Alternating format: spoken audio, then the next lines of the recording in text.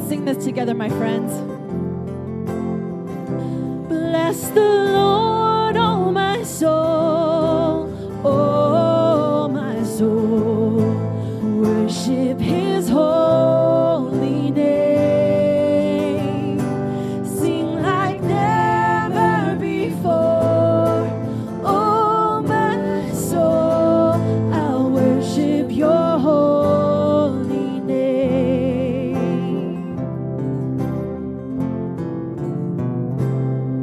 The sun comes up, it's a new day dawning. It's time to sing your song again. Whatever may pass and whatever lies before me, let me be singing when the evening comes. Bless the Lord, oh my soul, oh my soul. Worship his holy name. Sing like never before, oh my soul. I'll worship your holy name.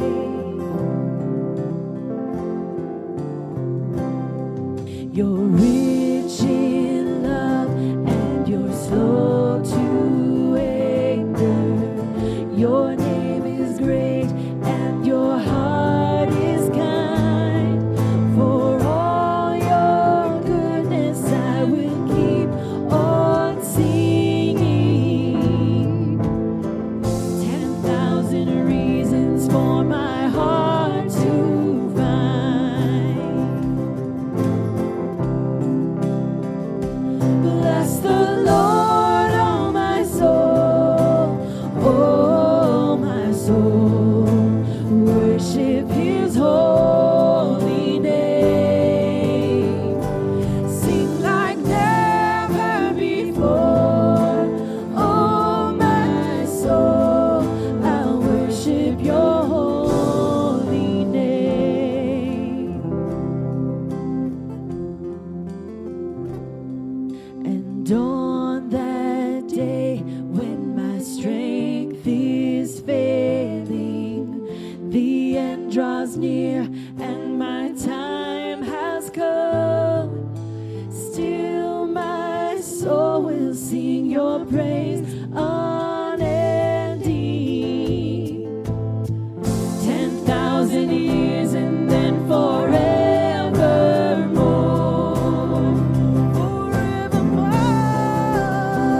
Oh, bless the Lord, oh my soul, oh my soul. Worship his holy name. Sing like never before, oh my soul. I'll worship your holy name. Oh, bless the Lord, oh my soul, oh my soul. Worship his holy name. We worship you, Lord. Sing like never before, oh my soul. I'll worship your holy name. Lord, I'll worship your holy name. I will worship your holy name.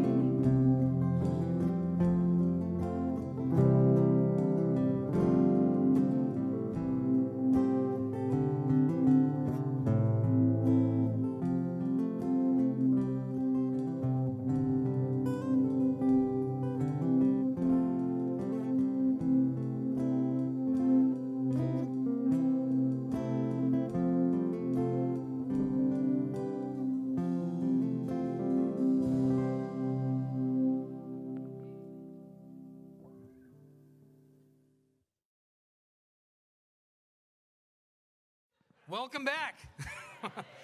I was gonna.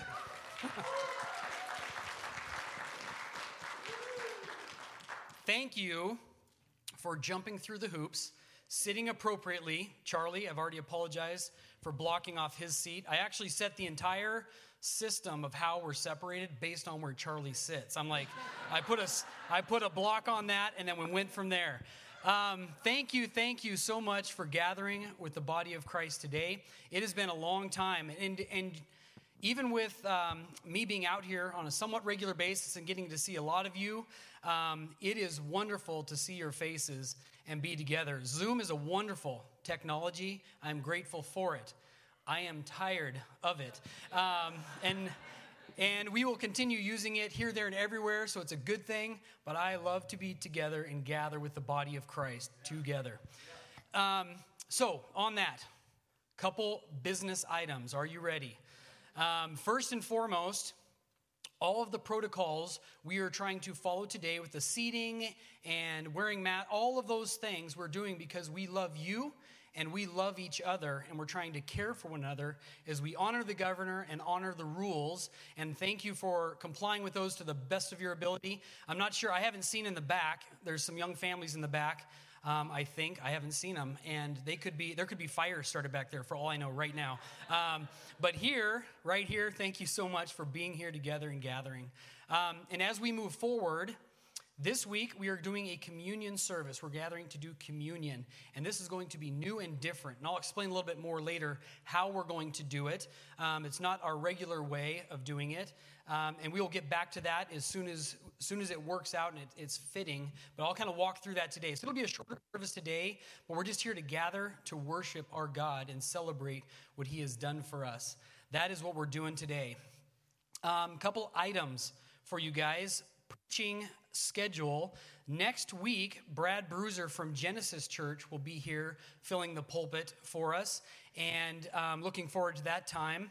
Then the following week, which is the 7th, whatever Sunday is the first Sunday in June, that day, Pastor Dave Knowles will be here, and we have called him to be our interim pastor. So he will be joining us. So we've set it up so he will be with us for 3 months guaranteed, and looking at 3-month increments as we look forward to the next guy, as we search in earnest for the next preaching pastor of His Place Church. So continue. Thank you for your prayers, your comments. Continue praying to see where God is going to take us at His Place Church. So there's the announcement part. Some other businessy stuff. We're not passing the offering bags today because that's the best way to get COVID, according to, I'm joking. Sorry, I told myself no smart aleck comments. So in the back, if you guys can look, some of you guys can't see, but in the back, next to this door over here, there is a metal box with a slot in the top. So as you come and go, and that will be up there henceforth and forevermore. And as we kind of move through the summer, we'll see if how we're gonna continue on with that, doing offerings. But right now, you can put your offerings in that basket back there, and it'll be collected.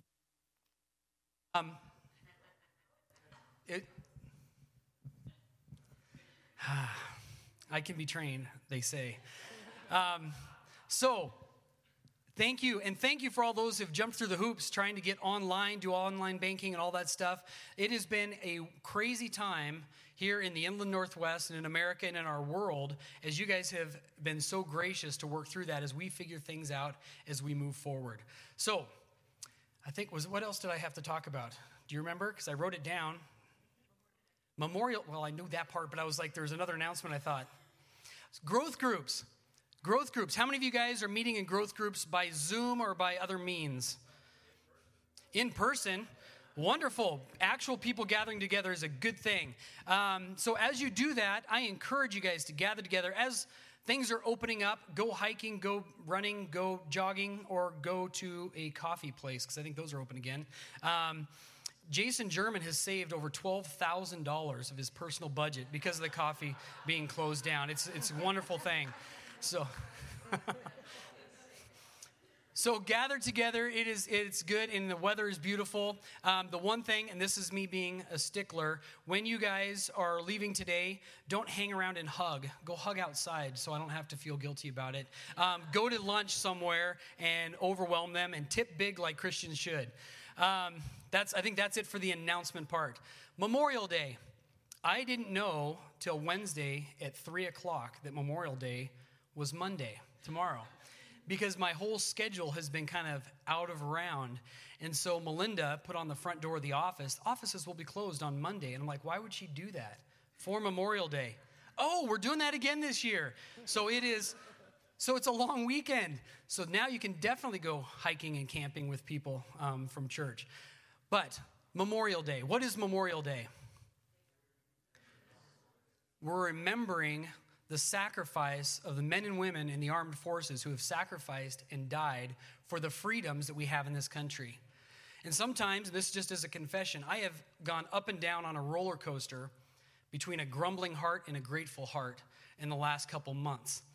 And this is a good reminder for us to thank God, to genuinely thank God and remember those that have sacrificed their lives so that we can be here. We can preach the gospel, we can gather, we can sing. Even if it is in our homes, we have a lot of freedoms here to be grateful for. So remember those that have served our country. Let's pray. I'm going to pray, then we're going to sing, and then we're going to kind of move into a time of communion and worship. So let's pray together. Heavenly Father, holy God, we worship you because you are worthy of worship. Father, you have given us everything we need to worship you, to know you, to honor you, to love you. Thank you that we can gather, even though there are many around this country, around this world that can't gather for various reasons, and some because of suffering. Father, we pray for those churches right now. Thank you for the freedoms that we have. Thank you for those that sacrificed and died on our behalf to lay down their lives for freedom, Father. And as we love our country, Father, we love your kingdom. Your kingdom is an everlasting kingdom. And Father, help us to remember that in the midst of all that we go through. Thank you for your goodness to us. Thank you that we can gather here today, worship together. Thank you for the smiling faces of brothers and sisters in Christ. Help us to lift one another up, encourage each other, and spur each other on to love and good works. Thank you, Father. In your Son's name, amen.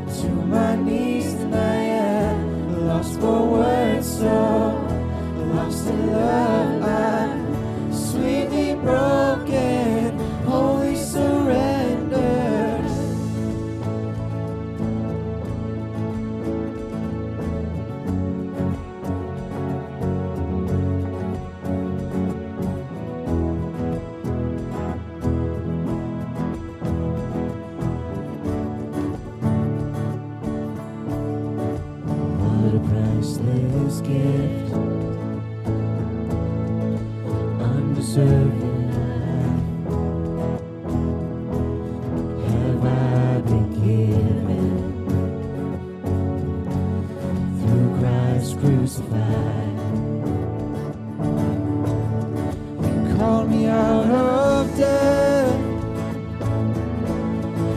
called me into life. I was under your wrath. Now through the cross I'm reconciled.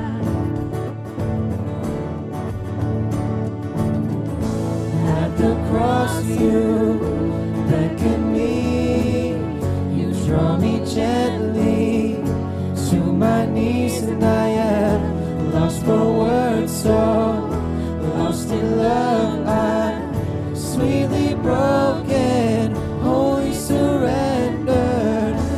At the cross you beckon me, you draw me gently to my knees, and I am lost for words, so lost in love. I'm sweetly broken, wholly surrendered.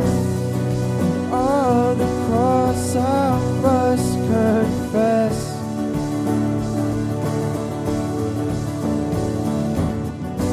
how wondrous your redeeming love, and how great is your faithfulness. At the cross you beckon me, you draw me gently to my knees, and I am lost for words, so lost in love. I'm sweetly broken, wholly surrendered. At the cross you beckon me, you draw me gently to my knees, and I am lost for words, so lost in love. I'm sweetly broken, wholly surrendered.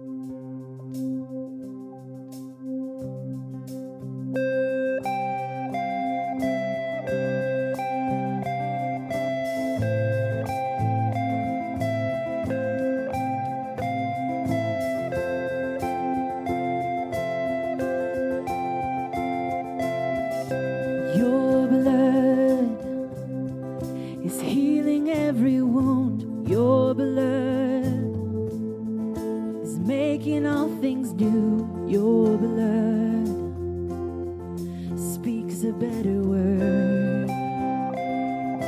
Listen closely to this next line. Your blood, the measure of my worth. Your blood, more than I deserve. Your blood speaks a better word, speaks a better word. It's singing out with life, it's shouting down the lies, it echoes through the night. The precious blood of Christ speaks a better word, speaks a better word. Your blood, a robe of righteousness. Your blood, my hope and my defense. Your blood, spirit covers me, oh, forever covers me. It's singing out with life, it's shouting down the lies, it echoes through the night. The precious blood of Christ speaks a better word, speaks a better word. It's calling out my name, and it's breaking every chain. It's making all things right. The precious blood of Christ speaks a better word,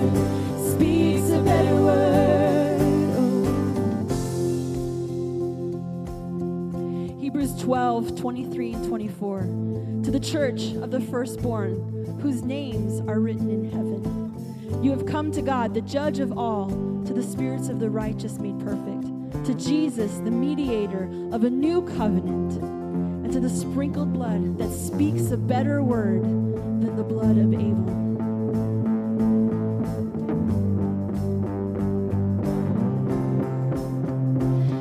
It's rewriting my history. It covers me with destiny. It's making all things right. The precious blood of Christ. It's rewriting my history. Ooh, it covers me with destiny. It's making all things right. The precious blood of Christ. It's rewriting my history. It covers me with destiny. It's making all things right. The precious blood of Christ. It's rewriting my history. It covers me with destiny. Oh, it's making all things right. The precious blood of Christ. It's singing out with life. It's shouting down the lies. It echoes through the night. The precious blood of Christ speaks a better word. Speaks a better word. It's calling out my name. It's breaking every chain. Ooh, it's making all things right.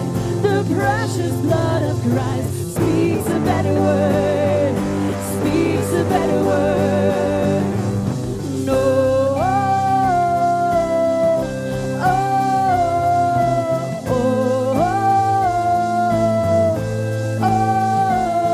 It's making all things right. The precious blood of Christ speaks a better word. Speaks a better word.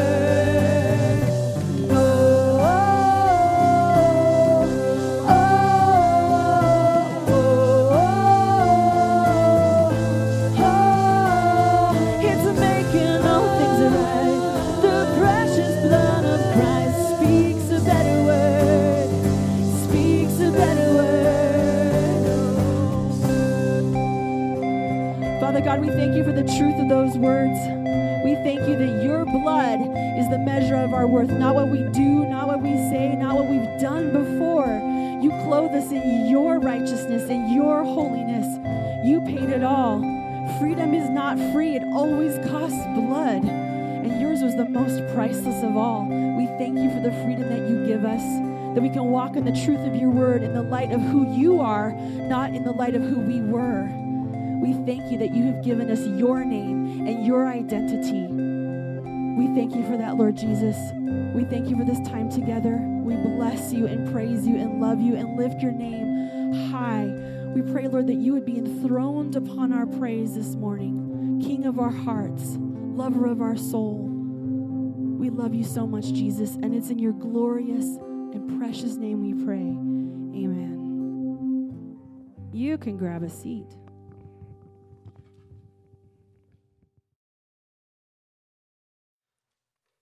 I love that song. Now, I just heard that song on Tuesday for the first time. We've been talking through 1 Peter, and 1 Peter starts off with one of my favorite passages of the gospel message, and it talks about our identity in Christ. Paul does it too in Ephesians. He starts off Ephesians with our identity in Christ, who we are in Christ because of his blood. This morning, we're going to do communion, and like I said, we'll be doing it a little bit different. Now, I don't know about you. I grew up in a church where, like all good Christians in the Inland Northwest, the first Monday of every month, first Sunday of every month, you passed golden plates with little cups of juice and little wafers in it. And so the first church I went to, the second church I went to, and Christ Our Hope, the last church I came from before I came out here, we all had I think it was the matching set everywhere you went. And so, and I'm not making fun. That is kind of the Christian culture that I came from. That is what we did. And so then when I first came out here, Melissa and I came out, because Dawn and Cindy were out here. We came out to visit on occasion, and we came out to do communion. I'm like, what are these wacky people doing? And it was a beautiful thing. It was wonderful to take communion in the way that we have been doing it. And so for me, and that was like probably 7-8 years ago, it kind of like opened my eyes like, oh, I guess not every church in the entire planet does exactly like Valley Forth did when I was 7.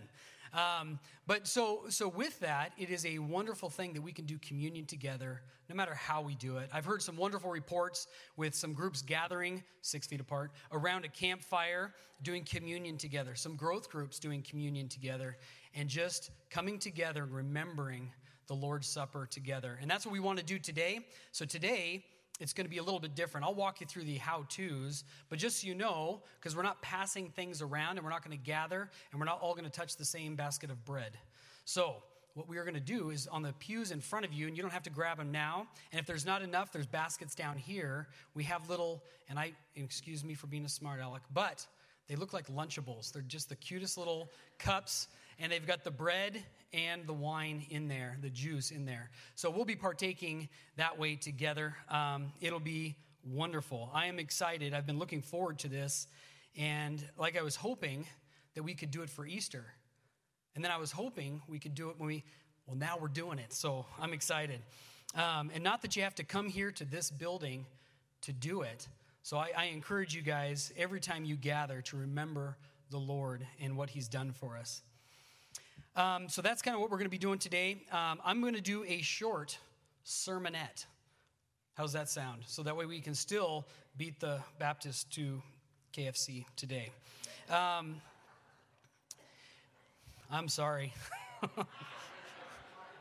When I get nervous, I go to humor. And sometimes that's a good thing. Sometimes it's not. But what I'd like to do today, for the passage to look at, I would like to look at the book of John. And because we are remembering today what Jesus did on the cross, his body broken and his blood spilled, I would like to read, and it's a big section, but I think it's a good section. I tried to kind of chop it up, and it's like, no, we can't. It's got to be read all in one fell swoop. So we'll be reading John 19 and 20. John 19 and 20. It's a long passage, so I won't have you stand for the reading of God's word, but if you'd read along with me, that would be wonderful. Then Pilate took Jesus and flogged him, and the soldiers twisted together a crown of thorns and put it on his head and arrayed him in purple robe. They came up to him saying, "Hail, King of the Jews!" And they struck him with their hands. Pilate went out again and said to them, "See, I am bringing him out to you, so that you may know I find no guilt in him." So Jesus came out, wearing the crown of thorns and the purple robe. Pilate said to them, "Behold the man." When the chief priests and the officers saw him, they cried out, "Crucify him, crucify him." Pilate said to them, "Take him yourselves and crucify him, for I find no guilt in him." Because there was no guilt in him. The Jews answered him, "We have a law, and according to that law, he ought to die, because he has made himself the Son of God." When Pilate heard this statement, he was even more afraid. He entered into his headquarters again and said to Jesus, "Where are you from?" But Jesus gave him no answer. So Pilate said to him, "You will not speak to me? Do you not know that I have authority to release you and authority to crucify you?" Jesus answered him, "You would have no authority over me at all unless it had been given to you from above. Therefore, he who delivered me over to you has the greater sin." From then on, Pilate sought to release him. But the Jews cried out, "If you release this man, you are not Caesar's friend. Everyone who makes himself a king opposes Caesar." So when Pilate heard these words, he brought Jesus out and sat down on the judgment seat at the place called the Stone Pavement, in Aramaic, Gabbatha. Now it was the day of preparation for the Passover. It was about the 6th hour. He said to the Jews, "Behold your king." They cried out, away with him, crucify him." Pilate said to them, "Shall I crucify your king?" The chief priests answered, "We have no king but Caesar." So he delivered him over to them to be crucified. So they took Jesus, and they went out, bearing his own cross to the place called the place of the skull, which in Aramaic is called Golgotha. There they crucified him, and with him 2 others, one on either side. And Jesus, between them, Pilate also wrote in an inscription and put it on the cross. It read, "Jesus of Nazareth, the King of the Jews." Many of the Jews read this inscription, for the place where Jesus was crucified was near the city. And it was written in Aramaic, in Latin, in Greek. So the chief priests of the Jews said to Pilate, "Do not write the King of the Jews, but rather, this man said, 'I am King of the Jews.'" Pilate answered, "I have written what I have written." When the soldiers had crucified Jesus, they took his garments and divided them into 4 parts, 1 part for each soldier, also his tunic. But the tunic was seamless, woven in one piece from top to bottom. So they said to one another, "Let us not tear it, but let us cast lots for it to see whose it shall be." For it was to fulfill the scripture, which said, "They divided my garments among them, and for my clothing they cast lots." So the soldiers did these things, but standing by the cross of Jesus were his mother's sister, Mary the wife of Clopas, and Mary of Magdalene. When Jesus saw his mother and the disciple whom he loved standing nearby, he said to his mother, "Woman, behold your son." Then he said to the disciple, "Behold your mother." And from that hour the disciple took her into his own home. After this, Jesus, knowing that all was now finished, said to the fulfillment of Scripture, "I thirst." A jar full of sour wine stood there. So they put a sponge full of the sour wine on a hyssop branch and held it to his mouth. When Jesus had received the sour wine, he said, "It is finished." And he bowed his head and he gave up his spirit. Since it was the day of preparation, so that the bodies would not remain on the cross on the Sabbath, for the Sabbath was a high day, the Jews asked Pilate that their legs might be broken, that they might be taken away. So the soldiers came and broke the legs of the first and of the other who had been crucified with him. But when they came to Jesus and saw that he was already dead, they did not break his legs. But one of the soldiers pierced his side with a spear, and at once came out blood and water. He who saw it has borne witness. His testimony is true, and he knows that he is telling the truth, that you may also believe. For these things took place that the scripture might be fulfilled. Not one of his bones will be broken. And again, another scripture says, "They will look on him whom they have pierced." After these things, Joseph of Arimathea, who was a disciple of Jesus, but secretly for fear of the Jews, asked Pilate that he might take away the body of Jesus. And Pilate gave him permission. So he took away his body. Nicodemus also, who earlier had come to Jesus by night, came bringing a mixture of myrrh and aloes, about 75 pounds in weight. So they took the body of Jesus and bound it in linen cloths with the spices, as is the burial custom of the Jews.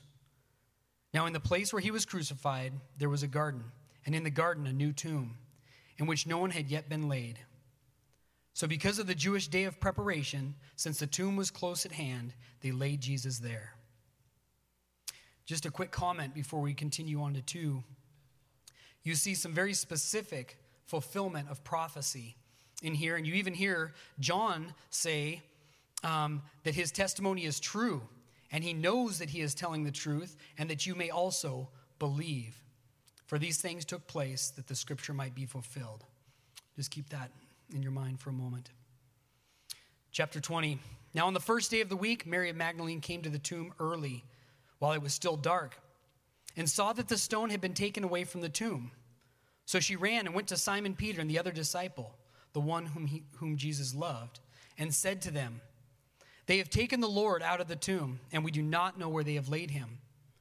So Peter went with the other disciple, and they were going towards the tomb. Both of them were running together. But the other disciple outran Peter and reached the tomb first. And stooping to look in, he saw the linen cloths lying there, but he did not go in. Then Simon Peter came following him and went into the tomb.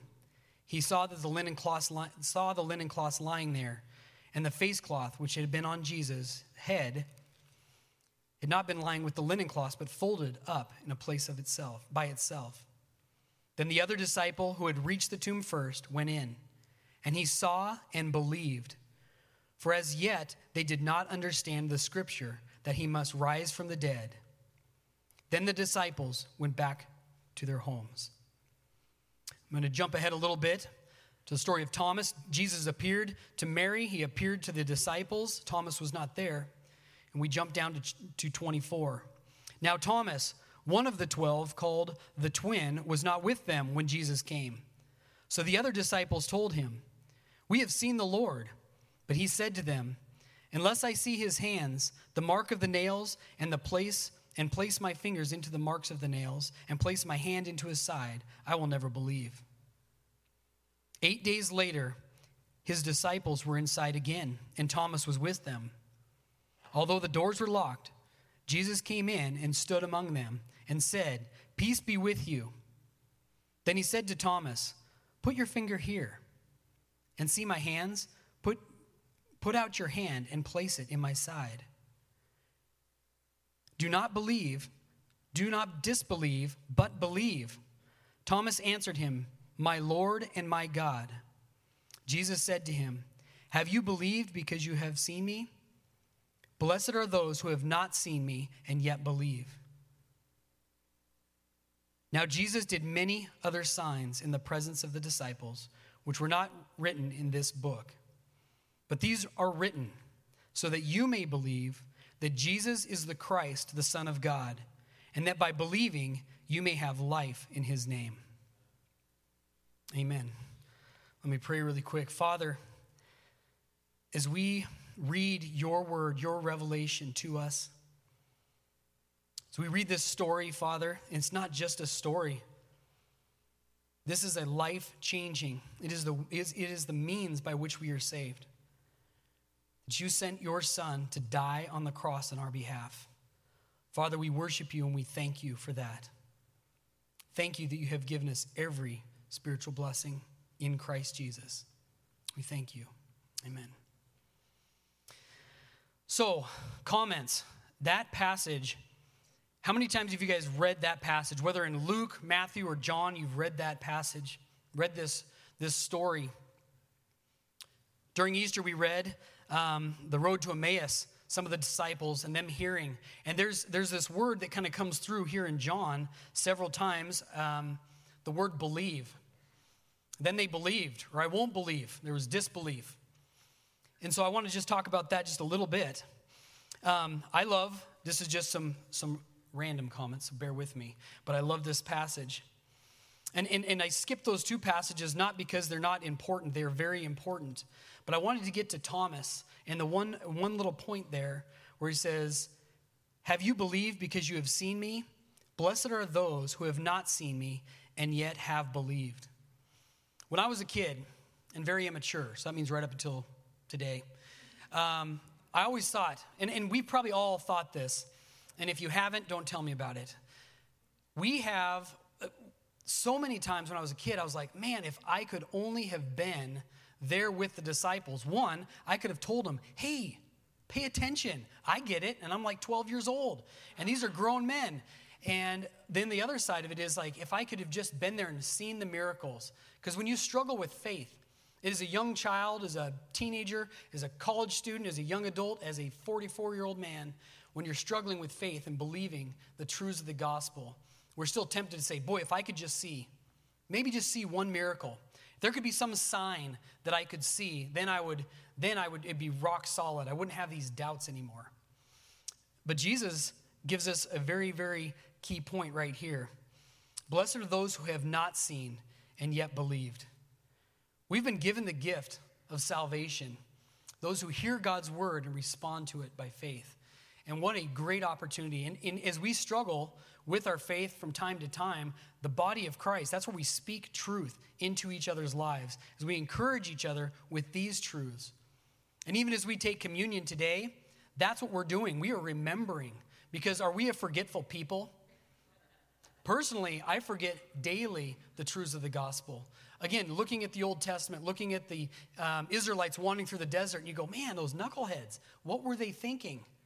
It's like, and the older I get, the more I say, would have been one of those knuckleheads. I am a knucklehead. But I would have been right there with them in many of my doubts.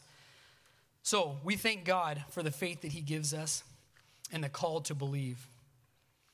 Now, there's 38,000, give or take, other points from this passage that I will not talk about. So read it again, read it again, read it again. And many of you guys know me. David, okay, what's your point? We're talking about communion. What's your point? And some of you guys know me. And when it comes to getting to the point, I am someone who loves rabbit trails. I'm one of those guys. I love tangents. I love rants. I like going off the beaten path. In fact, this one time, I was going off the beaten path, and this guy who I was working with was in fact, his dad was my dad's cousin. Well, no, okay, wait. All right, wait. See. Okay, sorry. I apologize. What is the point? And here's the point from all of this that I would like to look at specifically. And it is John 20:31. And I love this passage. I memorized it back in Awana days, millions of years ago. And it was one of those verses you had to memorize. And then it has rung true for me again and again and again throughout my life. And sometimes, this verse, when I think about the whole counsel of God, you think about biblical theology, Genesis, the Creator God, all the way to Revelation, the end of all time. This verse is for the whole book. And it says, but these are written, and he's specifically talking about his book, the apostle that Jesus loved. Notice how he puts that in there. And he's also the faster apostle than Peter. I don't know if those are, but he wrote these things so that you may believe that Jesus is the Christ, the Messiah, the Savior, the promised one, the Son of God. And by believing, you'll have life in his name. That is huge. This is a huge thing. And so this is what we're celebrating. Even as we're doing communion today, this is what we're remembering. Again, as a child, we did communion, and it was the thing that you did on that, and became this routine. And not because it was a bad thing to do it on the first Sunday of the month, but for me, in my immaturity and impatience, we used to play a game where we dropped the pencil, my brother, and see if you could hit the bullseye on the bulletin on the ground, and just hope your mom didn't see you. I didn't sit through church to worship God. I sat through church because I had to. And communion was very, very similar to that to me. And as I've gotten older and you remember these truths, this is why we rejoice. This is why we can endure suffering, is because Jesus died on the cross on our behalf so that we can know the God of the universe, be saved, set apart for good works. And it's a good thing. There, I'm doing it again. I'm going to go back to my notes. The one point I was, again, as a child, I thought, believe. And you've heard the gospel. We have the gospel this, the gospel that. And it's almost became a catchphrase in our culture, again, in the Christian culture. So defining what the gospel is very, very important. And so when we say we believe, these things are written that you may believe that Jesus is the Christ, the Son of God. And by believing, you have life in his name. For me, that was growing up, and even as a young man, that was a witnessing verse. So you'd give them a list of verses and truths from the Bible, which is good, it's accurate, should be done. But then I'd finish with that. So these are written that you might believe that Jesus is the Christ, the Son of God, and that by believing you have life in his name. And if that person came to Christ, it was like, well, now that verse has served its purpose, we'll save it for the next unbeliever. And that's even how I thought about the gospel. When I thought about the gospel, that we made bracelets in VBS, you made coloring books, you had all these walk through the Romans road and all of these 4 spiritual laws. There's all these wonderful tracks and plans for how to share the gospel with unbelievers. And in my mind, the gospel was, and excuse the picture, but was not a sales pitch as it was This is how you hook people in, and then you become a Christian. As I've gotten older, I've realized the gospel is where we live. It's not just the in. As we have come to Christ in belief, it is where we live as believers. We're going through 1 Peter, and it is wonderful. Again, I love that first part of 1 Peter. It's another one of those verses that I have to read to myself all the time to remember who I am in Christ, because I forget. My belief falters, and I forget who I am. So I step into sin, and it's not because I'm a horrible, wretched sinner. No, I am a saved saint who's forgotten who he is. Somebody, I can't remember who was saying it yesterday, I think it was Dan Woodard, was talking about putting on your flesh boots and your flesh gloves. It's like, that's not who you are. You're trying to live this old life. Anyhow, the gospel, to believe. This is what the Apostle John is talking, and he's asking us to do. This is why he wrote this book, and this is what we're calling people to do. So we're calling people that have never heard. One, whether it's your neighbor who's just, I went to church as a kid, but if they've never heard the good news that the Creator God is making a way for us to know him. That is good news. So you share that with them. It could be on the mission field. People that have never heard the good news of God's word. In America, you've always got glimpses of, but maybe they've never heard the gospel. There are places on this planet they have never heard anything for generations. So whether the gospel is being shared in that context, whether you're sharing it with your children, fathers, teach your children the truths of God's word. Mothers, teach your children the truths of God's word. Share the gospel, the saving truths with them, and call them to believe. We continue to share this good news. We call people to believe that have rejected the gospel, have walked away from it. Every opportunity we can to speak truth, lovingly, gently, in a winsome way, to share the gospel of Jesus Christ with those who hate the gospel.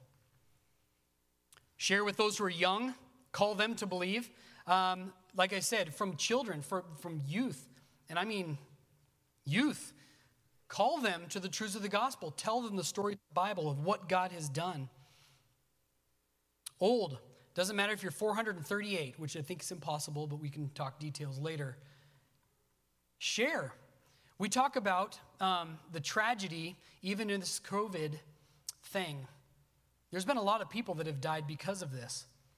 And we can talk percentages and numbers and all those things, but every soul that has passed away because of this is a tragedy. With malaria, with influenza, with cancer, heart disease, all of those things, it's a tragedy when a human life is lost because God is the giver of life. So every opportunity, even if it's a 90-year-old man or woman laying on their deathbed, to share the gospel and call them to believe. Every opportunity that we have. We teach these truths with our brothers and sisters. So someone who's a believer, I have asked and ask you to speak these truths into my life. To have brothers and sisters who can say, hey, David, this is not what the Bible says how you're supposed to act. You're acting outside. You're acting like a non-believer. You're a believer. You're a called one, a saint. Live like how you're supposed to live. This gospel, good news, is the core of the Christian life. And again, back to 1 Peter, all of those commands, submitting to authority, I was not 100% comfortable with that. But guess what? That command is easy to obey if we're followers of Christ. That's who we are in the light of the gospel. This isn't our kingdom. We have an everlasting kingdom that we have been called into as children of God. What a wonderful, wonderful gift. So Peter does it. The Apostle Paul does it. Like I said in Ephesians, he does it. Again, a great passage. This is who you are. And in the light of who you are, chapter 4, walk in a manner worthy of the calling. So all of these commands and all these calls to obedience that we see are all based on the gospel truth of who you are in Christ. Those that believe.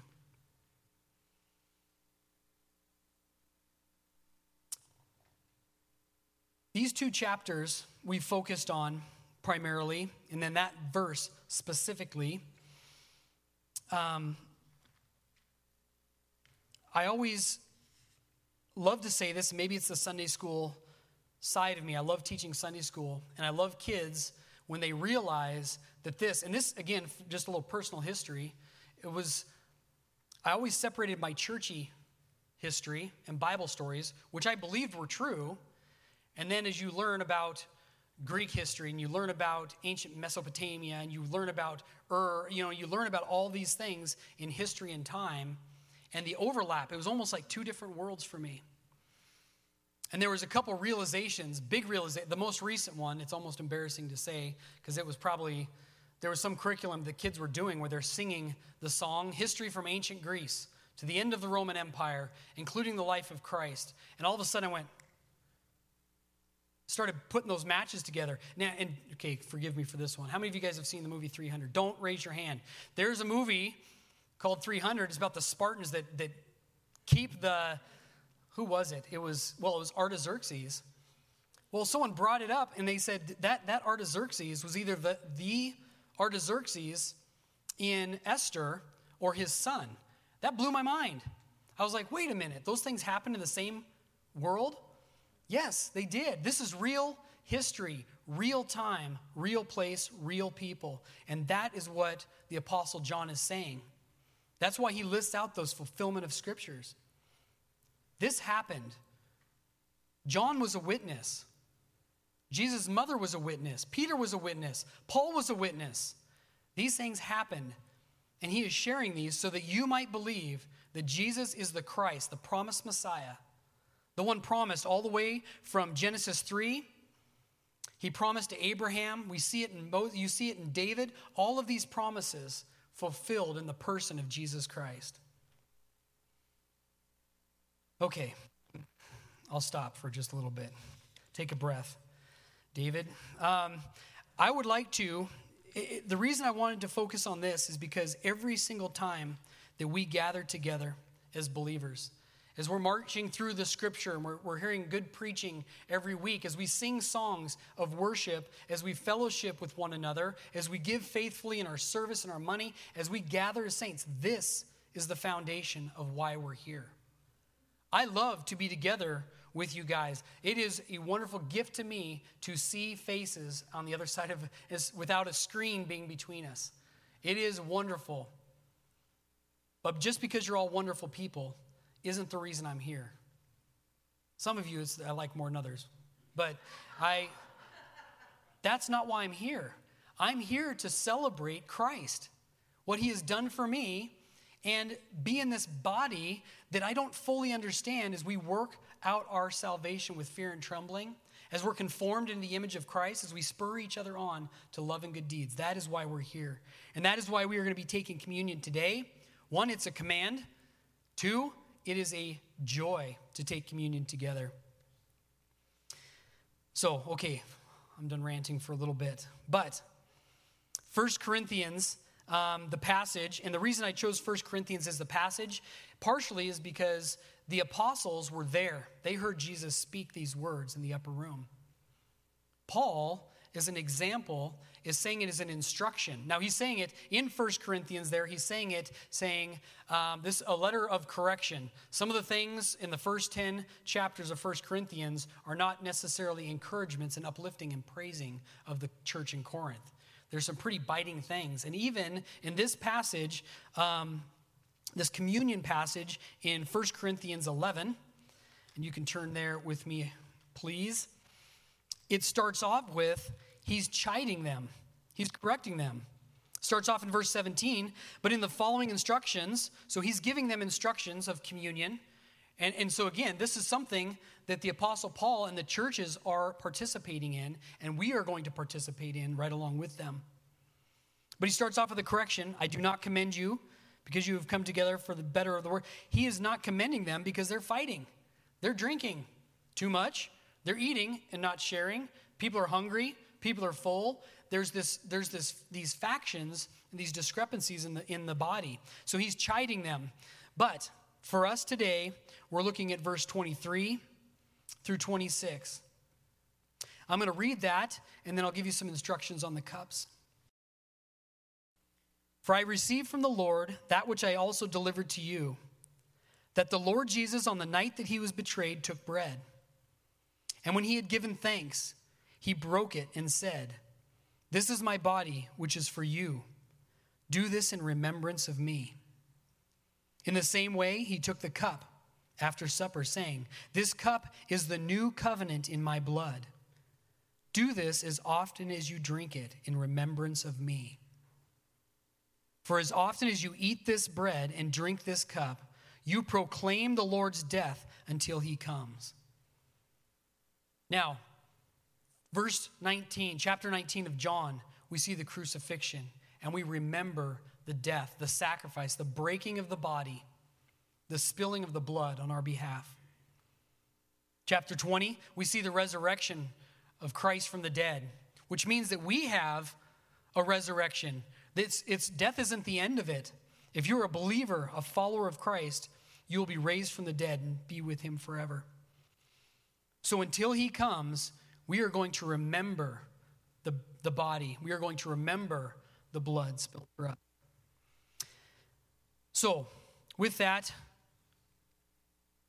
little pragmatism. Now we've got to pick up cups. So if you guys would grab those cups, and let me just walk you through. I got to get one so I can demonstrate. I didn't think about this part. I'm holding a mic. Okay. I watched a video of how this went badly. So you grab with your teeth. Thank you, Dan. Now, so I watched a little video. It was one of the sales pitch for these little cups. And they said you have to be careful because, one, there's an order. And even in the order in the scripture, it's laid out that we do the bread, then the wine. If you open the wine first, the bread's going to be pretty difficult to get out because of physics. And it's also, as you peel it open, these go pretty easy. But if you peel it fast, there might be a baptism in the process. And it's not a full immersion, so we got to be careful. So be careful as you peel. Peel gently and slowly. So go ahead and open up your communion cup for the bread. And we'll read it. Thank you, Dan. You get a raise.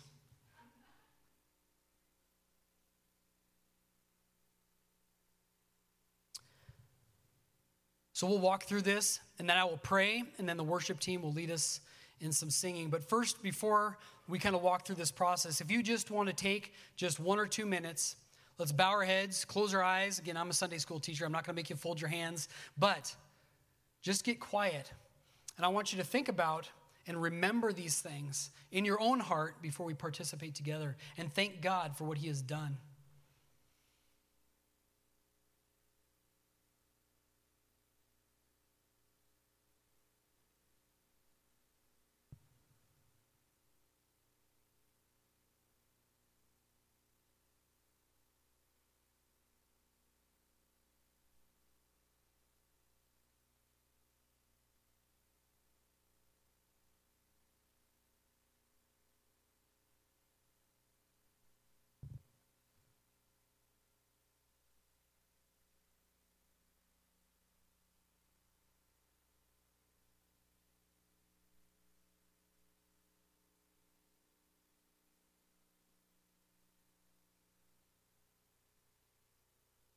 Father, we thank you that you, in your great wisdom, in your perfect holiness, Father, that you, part of your plan, sent your Son to be broken, to be beaten, bloodied, and broken on the cross.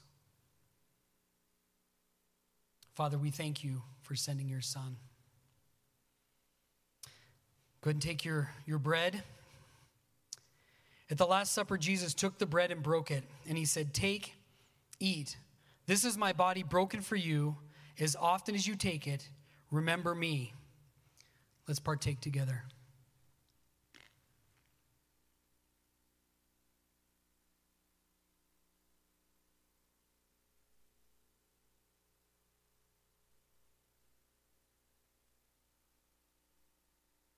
Let's take another moment and we think about the sacrifice of Jesus, with the blood being spilled, that payment.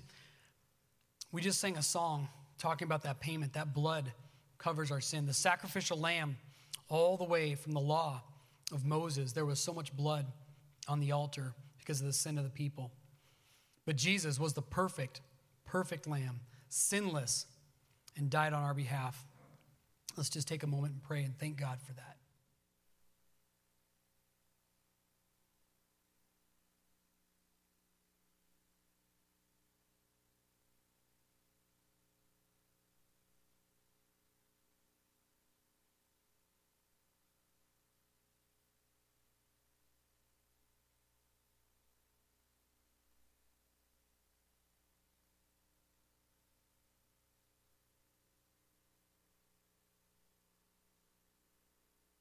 Father, it's because of you sending your Son, Jesus' death on the cross, the shedding of his blood, that we can be washed clean, that we can stand before you on the day of judgment without fear of our salvation, because that blood paid the price, redeemed us, set us apart. We're now seen as righteous in your sight because of Jesus and what he has done for us. Father, we thank you for sending your Son. Thank you. Amen. Then on that same night, Jesus took the wine and blessed it. And he said, "Take, drink. This is the cup of the new covenant in my blood. As often as you drink it, remember me." Let's drink together.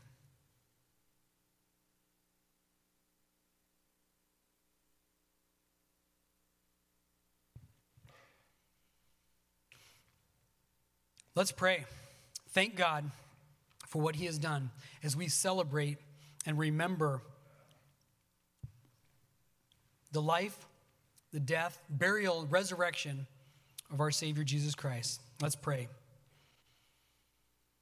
Holy Father, you are the creator God. You have created everything. You've created us. And Father, you've laid out a plan. Adam and Eve sinned as the first man sinned. The first Adam sinned and brought about death. Father, we were lost. But you had a plan right from the beginning to send a Messiah, to send a Savior, to make a way for sinful man to be right with you, and to call a people to yourself, to redeem, to buy, to purchase a people to yourself. Once we were not a people, but now we are a people. Father, we thank you for the gift. Help us to remember this. Even as we celebrate communion, we take these elements in remembrance of you. Father, help us to remember when we get in our cars what you have done for us. That we live as believers, people set apart, called for your purposes, to live lives of obedience, and not out of compulsion, but out of joy, that we are part of the kingdom of God, and out of love, that we love you so much that we are willing to submit to the authority you've put over us, that we're willing to love each other even when we're not lovely to each other. Help us be a people that is forgiving, loving, caring, and gracious, and act to each other as you have acted toward us. Thank you for your gifts. Thank you for this body here at his place that's gathered here in the building, either here in the auditorium, back in the back, in other rooms. And Father, for those that are worshiping at home, thank you for the body of Christ here at his place. Thank you for the body of Christ here in the Inland Northwest, even my own brothers and sisters at other churches who I know and love and trust, and for those around the world, Father, that are in much, much worse situations than we are. Father, that are rejoicing over these same truths, that we are called to be a part of your family, Father. Thank you for that. Bless these people as they go out today with every spiritual blessing in Christ Jesus. In your Son's name, amen.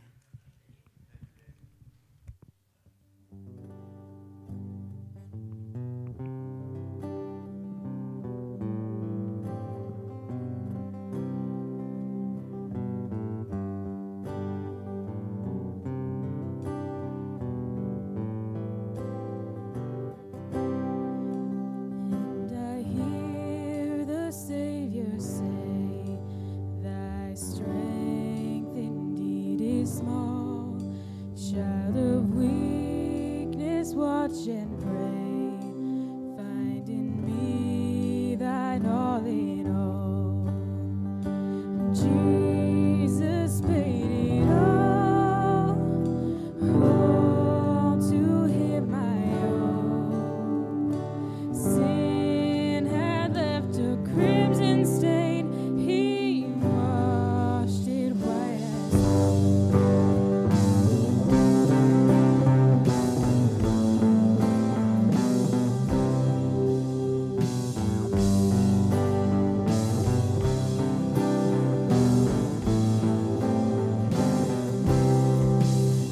Lord, now indeed I find thy power and thine alone can change a leper's spots and melt the heart of stone. Jesus paid it all to him I owe. Sin had left a crimson stain, he washed it white as snow.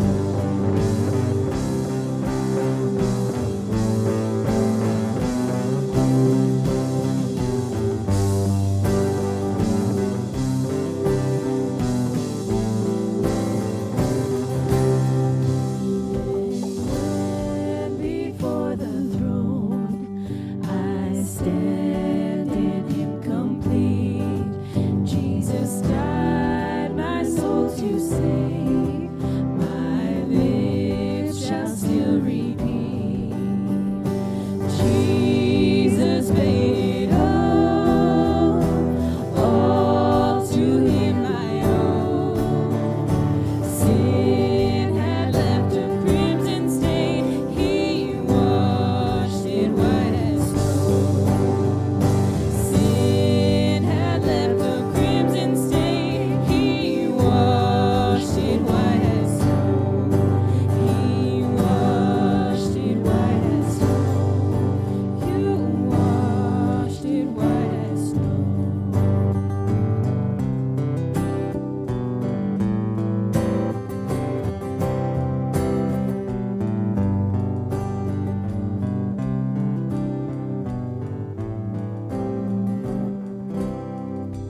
Oh, praise the one who paid my debt and raised this life up from the dead.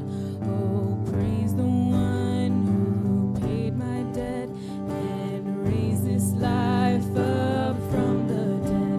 Oh, praise the one who paid my debt and raised this life up from the dead. Oh, praise the one who paid my debt and raised this life up from the dead.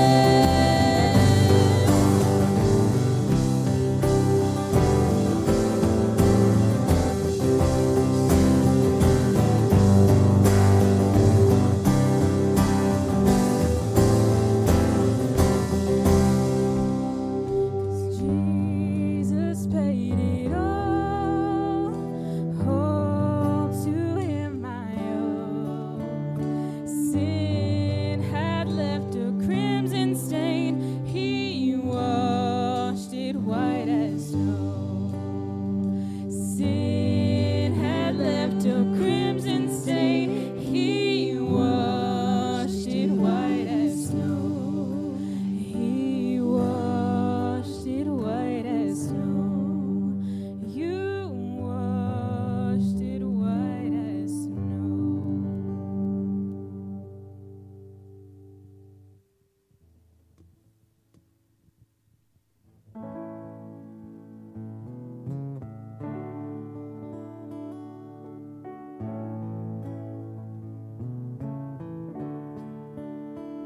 How great the chasm that lay between us, how high the mountain I could not climb. In desperation, I turned to heaven and spoke your name into the night. Then through the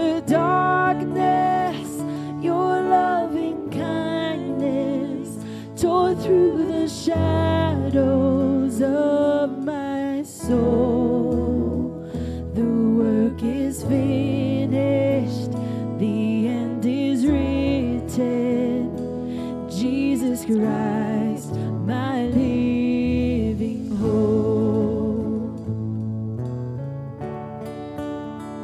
Who could imagine so great a mercy? What heart could fathom such boundless grace?